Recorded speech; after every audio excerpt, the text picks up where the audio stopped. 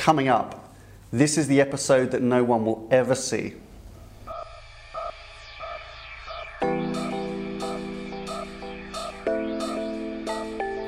Hello and welcome to ID Comms Media Snack, episode 70. Now, given that the entire ad industry seems to be boycotting YouTube, it's unlikely anyone's actually watching this, so we could just kind of goof around, really. But on this episode, we are going to dig into the fact that Google is under attack from all sides, I think, from the ad industry. That's right, and we're going to talk a little bit about the pitch market and how it seems to be hotting up. Yeah, all coming up on Media Snack in just the time it takes to eat a sandwich on your own. Okay, so let's just kick straight into this. If you've been on holiday for the last 2 weeks, you will have missed this, but everybody else has been observing kind of the only story really dominating the global media industry, really. And beyond, right? And beyond, yeah, because it's now on the front. It's now front page news.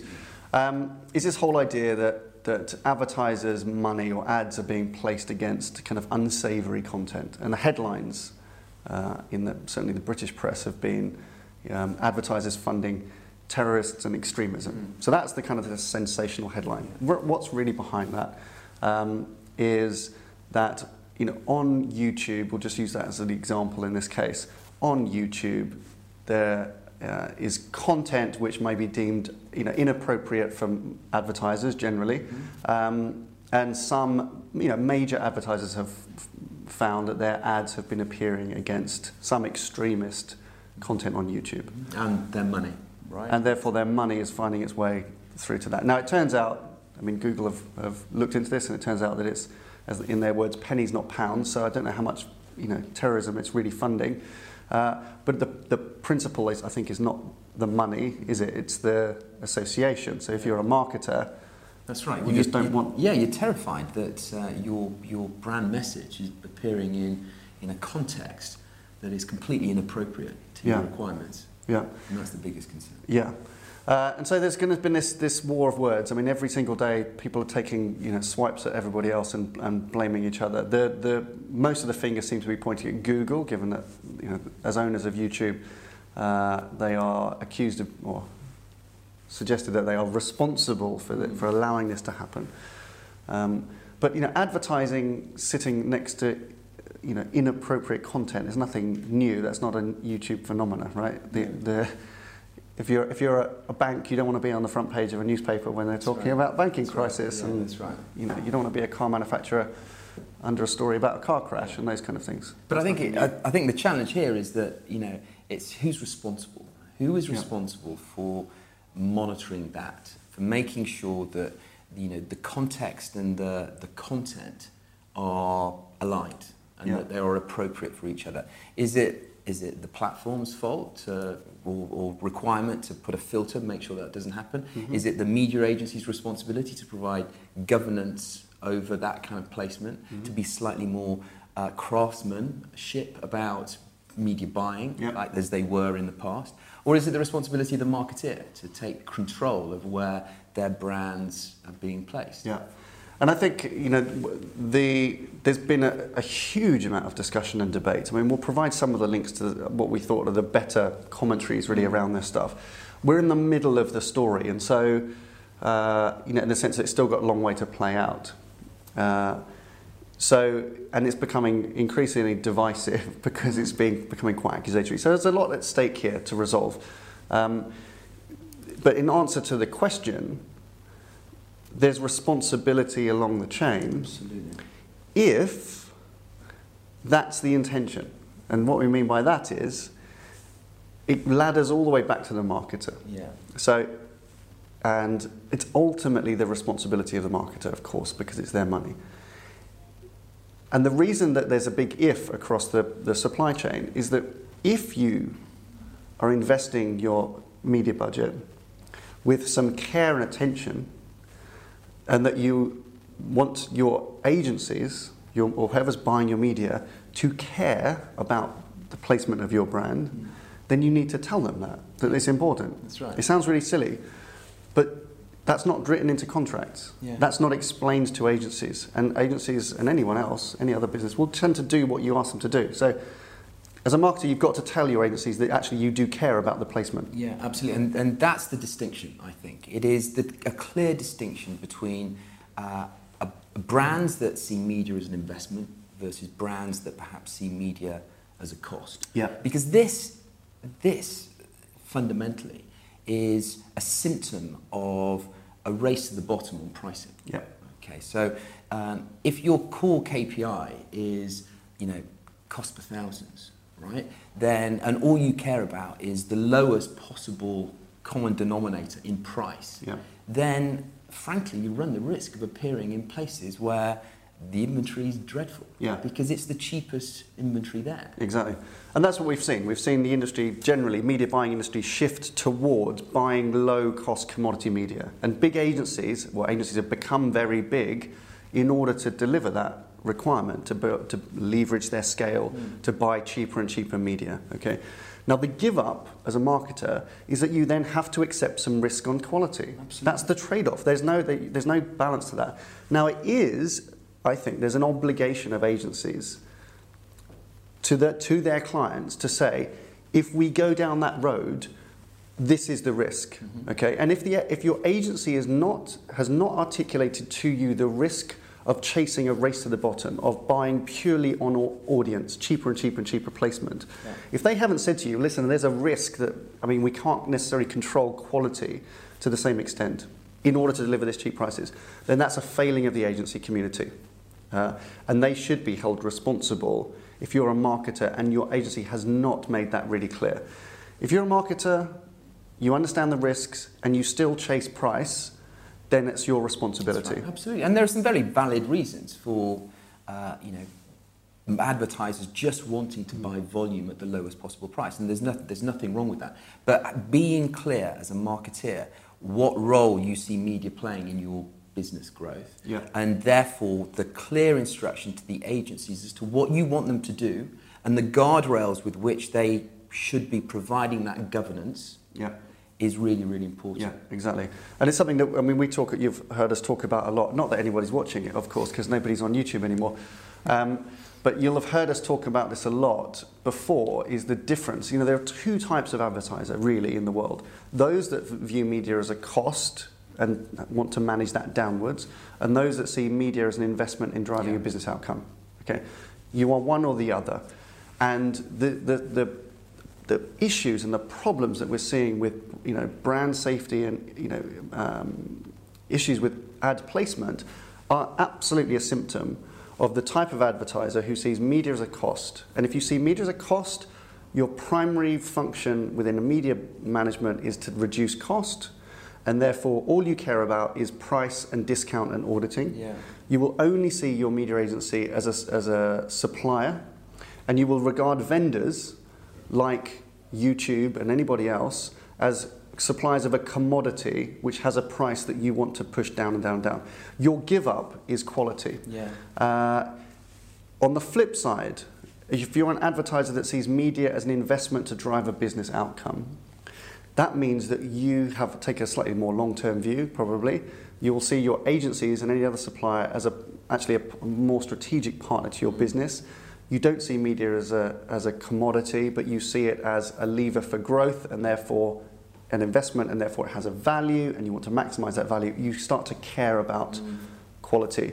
That's the really, really clear distinction. You have to, as a marketer, go and ask yourself, as a business, which one are you, and are you suffering from the lack of care and attention that might come from that side? Yeah. And there's lots of talk about, the need for brand safety, like it's something that you should add on like another layer, like it's an afterthought. We think what's missing is not its brand safety, but it's brand care. Yeah. These are systems not designed to care about brands. And I think from an agency perspective, I think, and to kind of just paraphrase Mark Pritchard, he talked about the difference in crap and craft, right? I think in a lot of cases, we've lost the craftsmanship of media buying. The connection of content with context at the right kind of price. Yeah. And when you lose that, then this is where things happen. This is where inappropriate placements of advertising can happen, and it causes all sorts of problems. Now, buyers have always been responsible for the placement of those ads, and it was easier outside of the sort of the digital world. But it just becomes harder. That doesn't mean that the agencies don't have a responsibility to care for the brands that they're working for and put in place checks and balances to make sure that these things, as far as they can control, don't happen. Yeah. So let's just think about what some of those things are. So if you're a marketer and you're thinking, well, actually, you know what, we regard media somewhat as a cost. We do suffer from lack of quality. We've been chasing audiences. We've been trying to drive costs down and down and down. How do you readdress that? You have to ladder all the way back up to the founding principles of your relationship with your agencies and therefore the supply chain. So, number one, the KPIs for media internally. So, does your business have clear KPIs, i.e. outcomes, for media that will mean that that's an investment in something driving an outcome? Because if your KPI is get a great audit and get a better discount, then you're on the path to the race to the bottom and you will end up losing quality and losing craft. So you have to think really what your KPIs are. Have a very clear scope of work. So we said right at the beginning, it sounds silly, but actually tell your media buying agency that context is important. Yeah. Tell them that quality is important and measure that stuff and perhaps even make them accountable. So pay them on quality measures as well. That's right. And that will ladder all the way through to the vendors that you end up buying from. Evaluate agency performance not just on their ability to buy cheap media. Yeah. Okay? And if you can do that, it will change this whole ecosystem away from buying cheap at scale. So incentivize and reward agencies who care about your brand and care. And the remuneration model that you approach is absolutely critical. Make sure that it's fair, it's equitable, and that it encourages the right behaviours. Exactly. And then finally, get a contract in place which brings all these things together, right? The contract itself is going to determine the quality of your agency relationship, and also then the quality that you demand of the supply chain going forward. So, if you don't, there's no point agreeing these things in principle, or they be like nice to haves or wishes or desires. If you're a media director or CMO, you have responsibility. You've got to bake this into a contract so that it then becomes enforceable. Yeah. And then you can be able to stand up now and say, hey, agency, we've made it very clear we want quality. We've made it very clear that we won't accept kind of crappy ad placement. We pay you to do that job.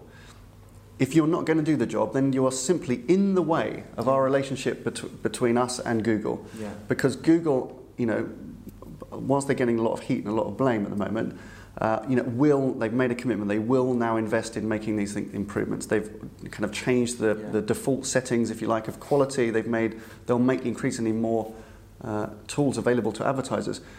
Agencies have got to justify the space that they're going to take up in between an advertiser and these major platforms. If you're not adding value, this is it. And the good ones will see that, and the good ones will step into that challenge and will illustrate and prove to their clients that they can add value throughout the process. Indeed.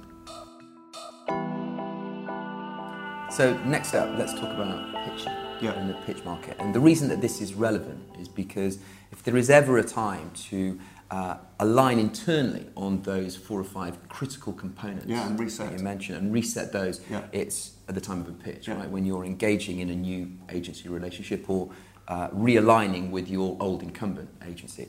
And there's a lot going on at the moment. So, the ability for clients now to really think carefully about how they want their agencies to manage their media, critical. The scope of work, the contracts that are being brought into the marketplace with more modern remuneration structures are all going to help modern, more future-facing relationships with their agencies. And hopefully that will reduce the amount of issues that we're currently seeing in the market. I think so, and the pitch is the time to do it.